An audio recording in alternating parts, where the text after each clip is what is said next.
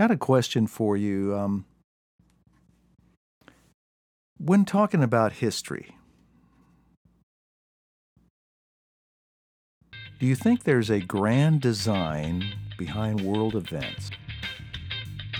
Rockville Radio 7.77 is on the web. Each podcast, we bring you interviews and music with a goal of lifting up the name above all names, Jesus, the rock of our salvation. Straight from the Rockville Radio 7.77 studio here in Southern California.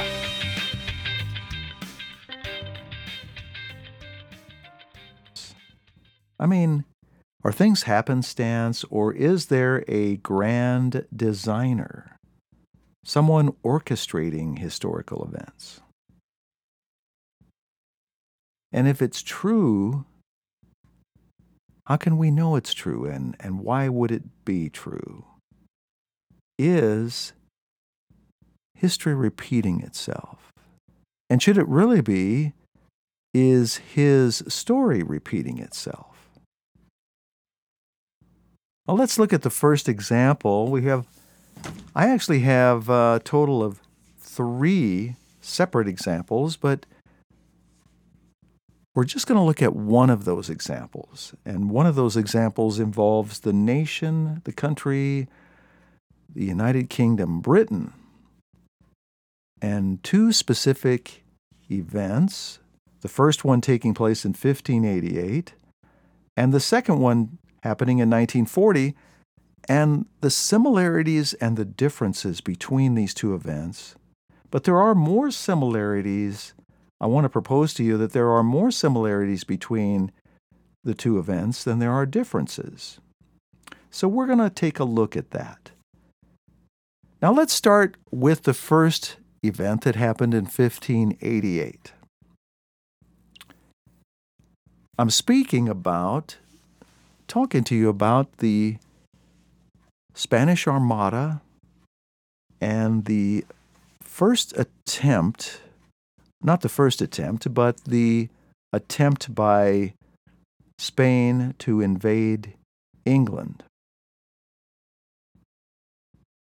At the time, Spain, during the 1500s, was a Catholic nation, and Britain was Protestant.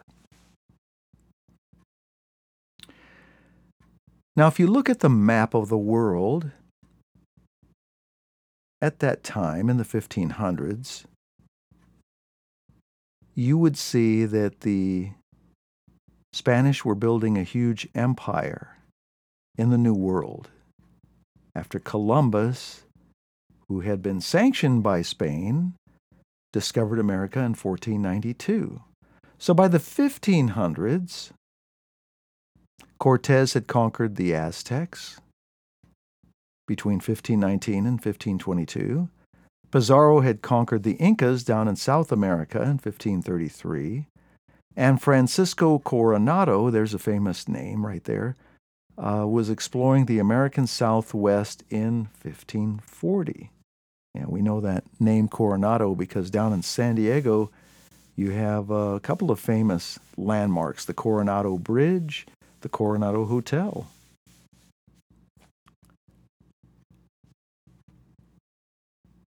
The ruler of Spain in 1588 was Philip II, and he had been allied with an ally of Queen Mary I of England. But Queen Mary, by the time the late 1500s rolled around, was no longer the queen. It was her sister, Elizabeth, who had become queen. And Elizabeth had become queen around the year 1558. So after she became queen, Philip II wanted to invade Britain because Elizabeth I was a Protestant and Mary had been a Catholic. And as I mentioned earlier, Philip was a very staunch member of the Roman Catholic Church. he decided to use the Spanish Navy to restore Catholicism. Specifically, he built his navy into what he called the Invincible Armada. So after Elizabeth was crowned, the hostility began to reach a peak between Spain and England. So in 1588, Philip and Spain had amassed a very large armada of 130 ships with 2,400 guns, 8,000 sailors, and a number of soldiers who were going to be ferried across the English Channel into England so that Spain could invade England and Philip could invade England and seize the throne and restore Catholicism. The combined total of soldiers, sailors, and officers was 30,000 strong. This was a huge numerical advantage over England. The British, on the other hand, they had anywhere from 105 to 197 ships, depending on the estimate that you consider. But man for man, they were seriously outnumbered. Now, they were familiar with the Channel, of course, and they were experienced sailors. But nevertheless, they were outnumbered. British Navy fell under the command of Lord Howard of Effingham and Sir Francis Drake. There's a familiar name that people will know as an explorer. Howard was loyal to the Queen, but he was not a daring, risk-taking sailor, man of the sea like Francis Drake was.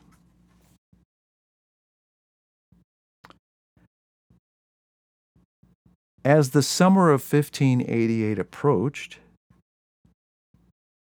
the scene of the battle would be the English Channel, and the Spanish Armada would approach from the southwest with 130 ships and the 30,000 military personnel, combined total of 30,000 military personnel. The Spanish were using what was called the crescent formation, and you can see it in the slide. Over to the right side, you see a very large crescent formation of ships. The English decided to use what was called the line formation. The ships were lined up bow to stern in straight columns. But the Spanish were going to use the strategy of getting close enough to board and conquer the English.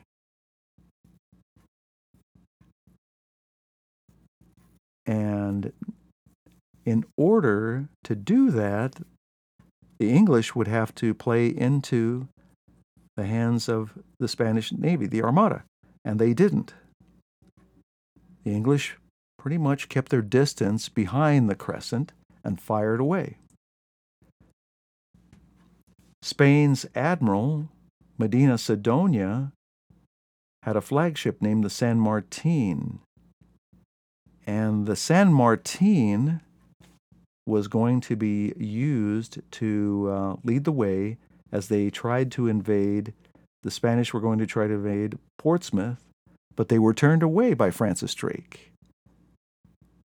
And there is a slide in the presentation of the San Martin, and typical of what the Spanish ships, the galleons, looked at that time.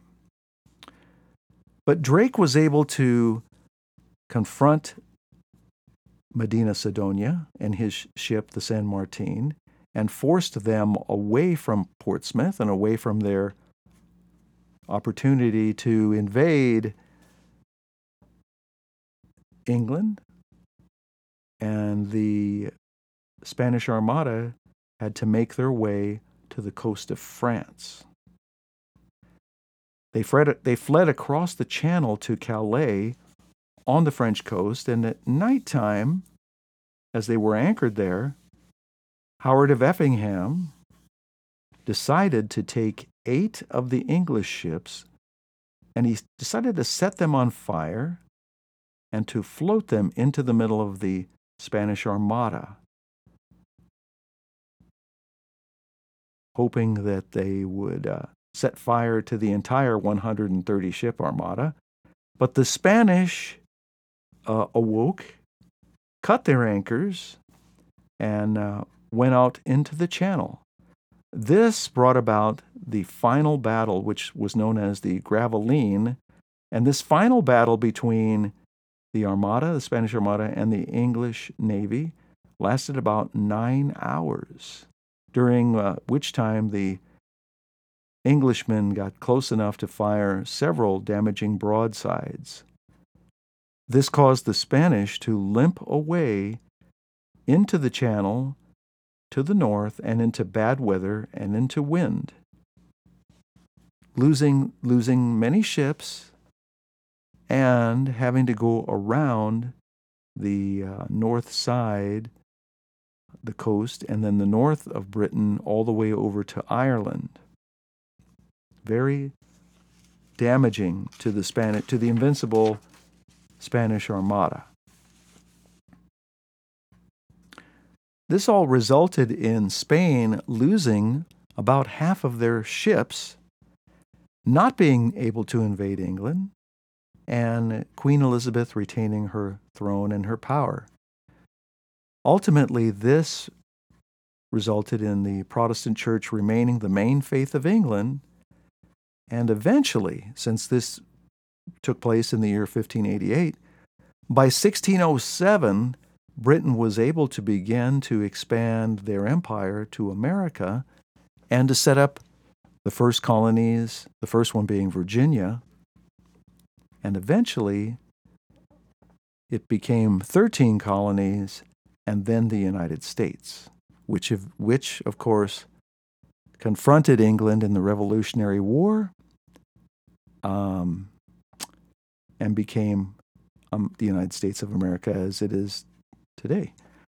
But all of this, the defeat of the Spanish Armada, as we can see right here, a quote from John Fiske, a historian, the defeat of the Invincible Armada was the opening event in the history of the United States. It was the event that made all the rest possible. And so when you look back on that, it's quite interesting that our country really didn't begin, the roots of the country really didn't begin with Jamestown in 1607, but it really started in the English Channel with the defeat of the Spanish Armada and the Spanish Empire, halting the growth of the Spanish Empire in the Americas and allowing the British the opportunity to get a foothold and establish their colonies, which eventually became our country. We have a quote here by King Philip II of Spain. Even he recognized that there was divine intervention. He said, "I sent my ships to fight against men and not against the winds and the waves of God." That's what Philip II of Spain said. And here's a passage from the book of Matthew in the New Testament where the apostles had been crossing the lake in a storm, and the Lord Jesus came and stilled that storm. And it says right here, the passage says, "You of little faith, why are you so afraid?" Then he got up and rebuked the winds and the waves, and it was completely calm. Verse 27 of Luke 8 says, "Then the men were amazed and asked, 'What kind of man is this? Even the winds and the waves obey him.'"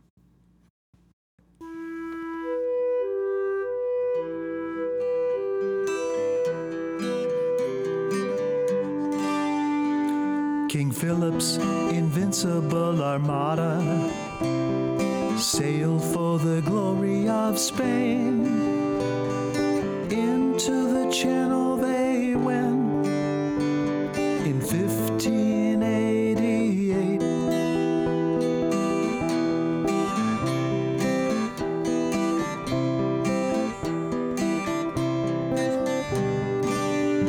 On the other side of the sea, Lord Howard and the English wait.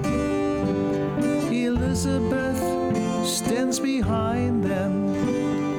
God's in control of their fate.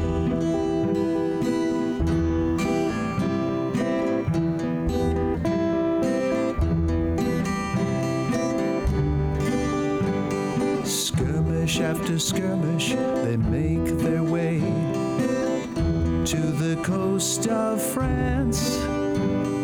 Howard sets fire to some English boats, and the battle changes hands. Into the wind, the Spanish sail. They find themselves in disarray. The English are right behind them. They chase them far away.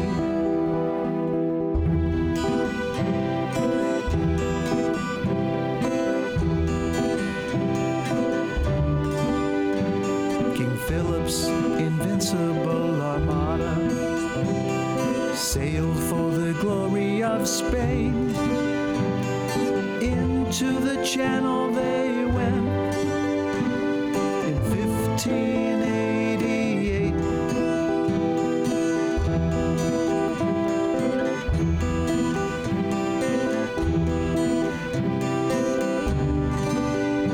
On the other side of the sea, Lord Howard and the English wait. Elizabeth stands behind them. God's in control of their fate.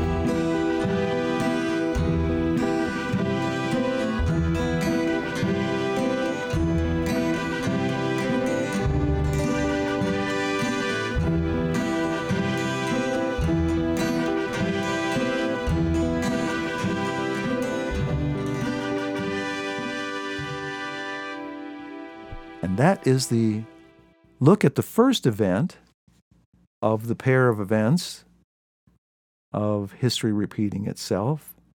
So now we're going to look at the second event, and we're going to compare this second event with the first one to see if history repeated itself, not an identical instance, but some similarities. Let's look at some similarities, and again, ask that question. Is there a grand designer? Is there a grand design? And we do know that history does repeat itself. But in this particular pair of events, does his story repeat itself? All right, the second event we're looking at now is Britain again. It's a historical British event, historical event that took place in Britain in the year 1940. Now, to review a little bit, the late 1930s in Europe saw the rise of fascism, and eventually the countries of Germany, Italy, and then, of course, in Asia, Japan, began to move with their plan of world domination. 1939, Hitler had already seized power in Germany in 1933, and in 1939, the war broke out.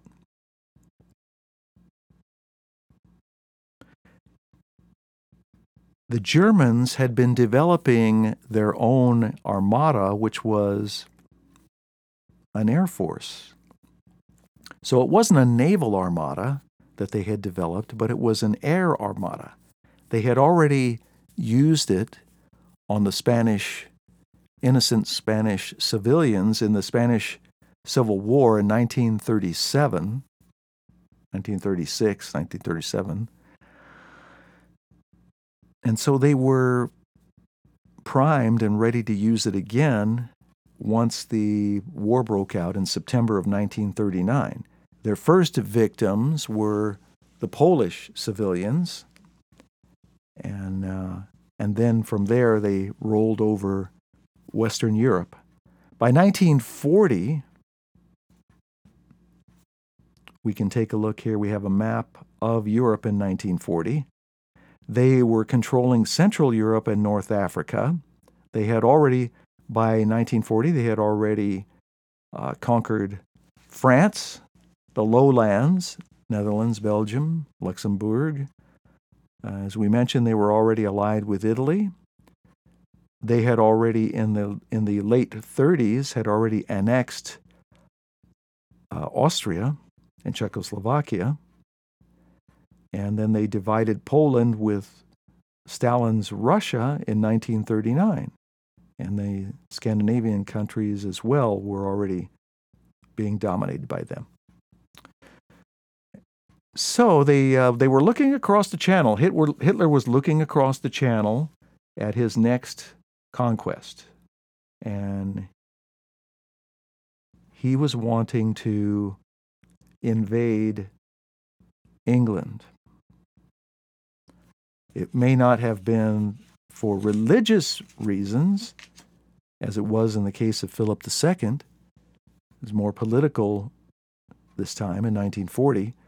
But Britain was, at that time, standing alone after Dunkirk. Dunkirk had already taken place in the earlier part of 1940, when about 300,000 soldiers of the British Army had been cooped up in Dunkirk on the coast of France, and they were rescued by civilians, British civilians who went across the channel to ferry them back and forth.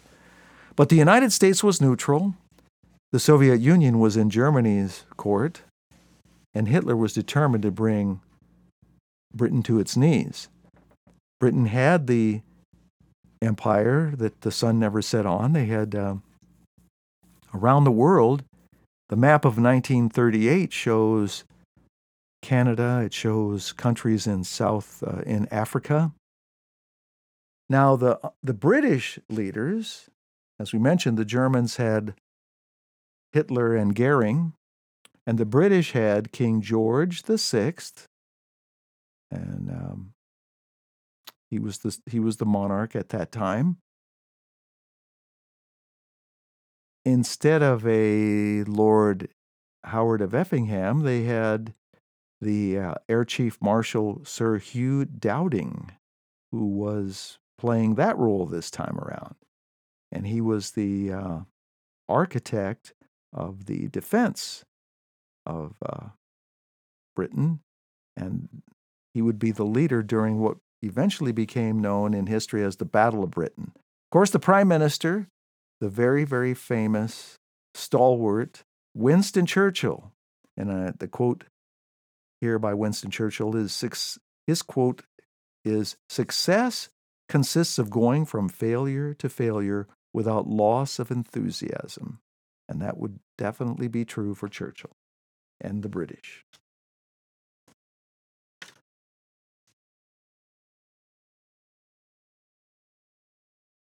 Dowding, who was the Air Chief Marshal, the head of the RAF, the Royal Air Force, his nickname was Stuffy, and he knew the job that the RAF had would be to stop the German invasion of Britain at all costs. And many of his pilots, though, were very green. They were a bunch of rookies, and they barely had any combat time. The battle, again, this time would involve the English Channel, but this time it would take place above the English Channel, as the Germans would be attacking from their bases across the Channel in the country they conquered, France. The coast, they had about according to the map, they had about 3 or 4 main air bases on the coast of France. And of course, facing the Channel, which is only about 26 or so miles across. And so between the battle would be taking place between the months of June 30th and September the 17th, 1940. Although it didn't, the war, of course, lasted longer than that. The World War II went all the way to 1945.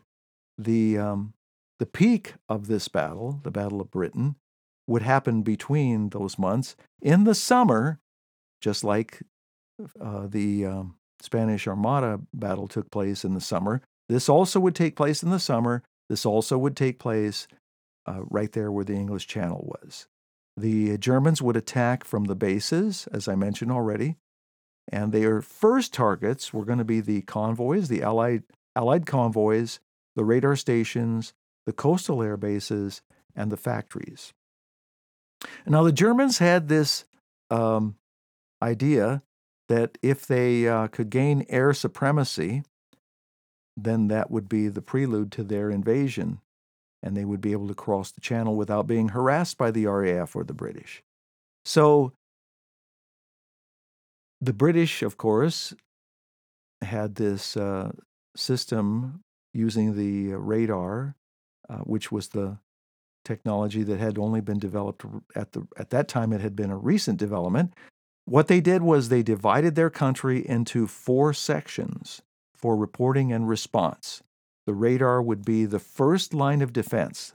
That would show them when the Germans were crossing the Channel, and then they would use coastal spotters to detect as well. They would to detect which direction the invasion, the attack was coming from in the air, and at that point they would decide which section of the 4 sections would be scrambled to meet the enemy in the air, meet the Germans in the air.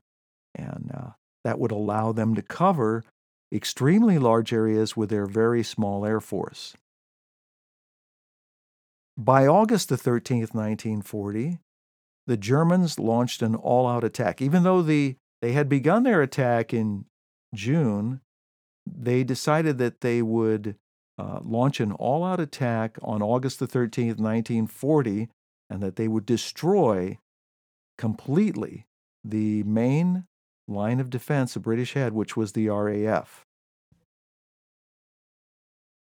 By September, the Germans began to be frustrated with the British, and they began to change their focus from bombing the airfields to bombing London and going after the civilians. There's a famous movie called The Battle of Britain with Sir Laurence Olivier and Michael Caine, some other famous British actors of the time. That film was made somewhere around 1969, 1970. It really captures a lot of that time period very well in the film, where they do show a lot of the air battles, and then down below they're showing the civilians having to go underground into the subways. So by September, as we see, we have some pictures of St. Paul's Cathedral, the Tower Bridge of London, and even years later, during a tour in the 1970s, I took a tour of London.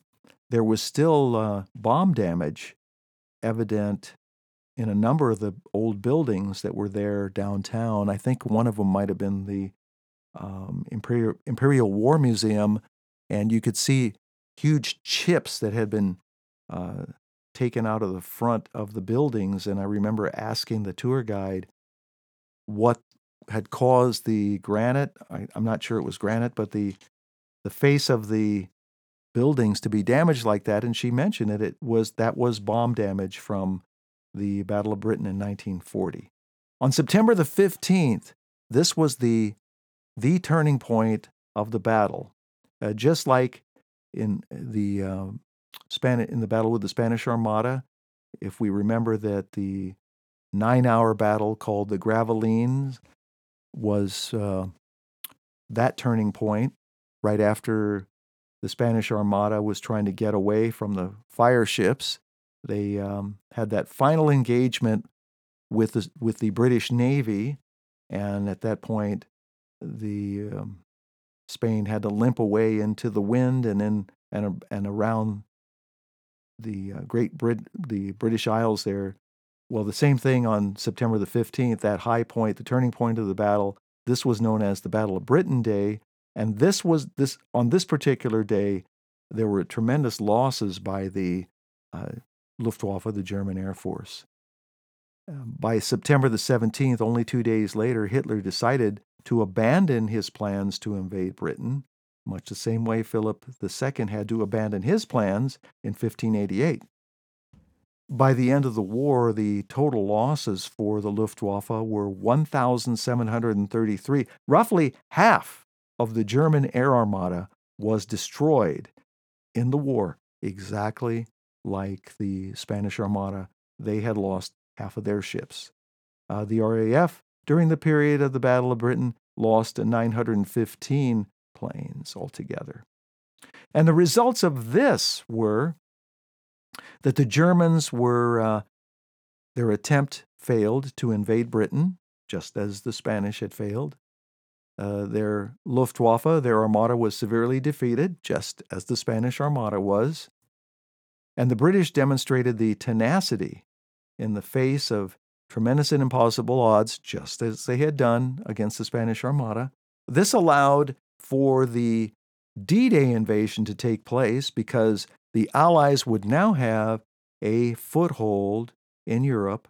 Even though Hitler had conquered the mainland, the Allies would still have Britain as their launching point for the D-Day invasion, June the 6th, 1944, from southern England across the Channel.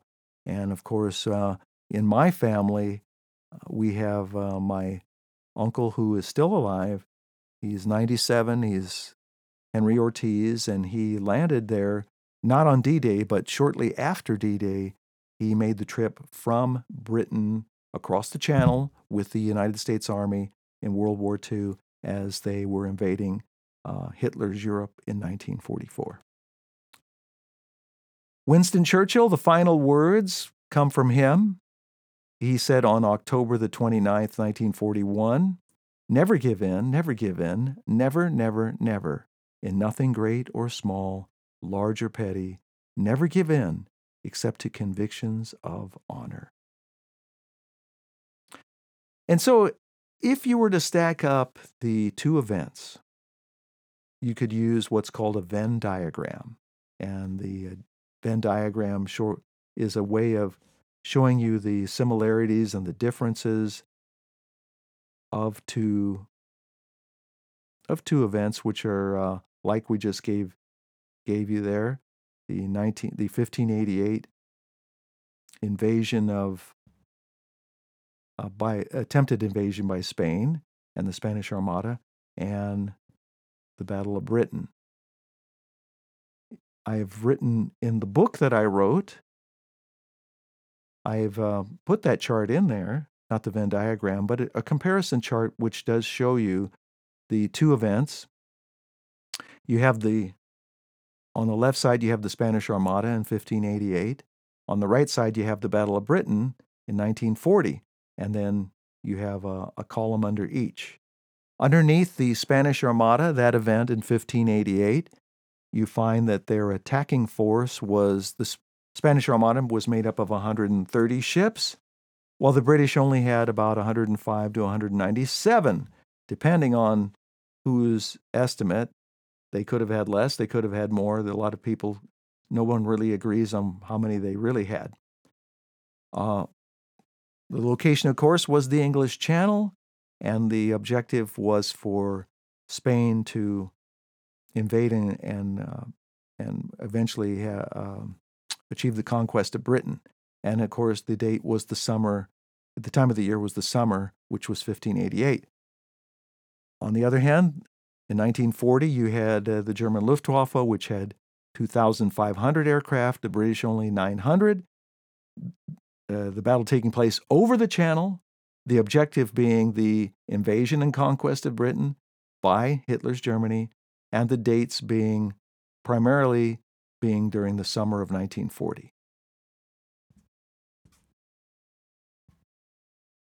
And in conclusion, you have in 1588, you had Queen Elizabeth I, who was ruling Britain with King Philip II of Spain opposing her. And in World War II, 1940, you had King George VI, and Hitler was the one who was opposing. Half of the Armada was destroyed, and about half of the Luftwaffe was destroyed, with the key hero being in each situation, with the defeat of the Armada, it was the British Admiral Lord Howard of Effingham, and in World War II, it was the Air Chief Marshal Hugh Dowding who oversaw the Battle of Britain. And so, has God kept his hand on all events since the beginning of time? Should history really be called his story?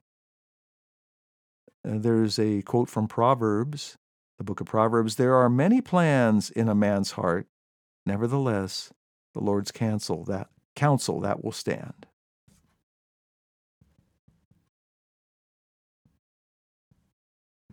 And I think I'd like to throw in one more here.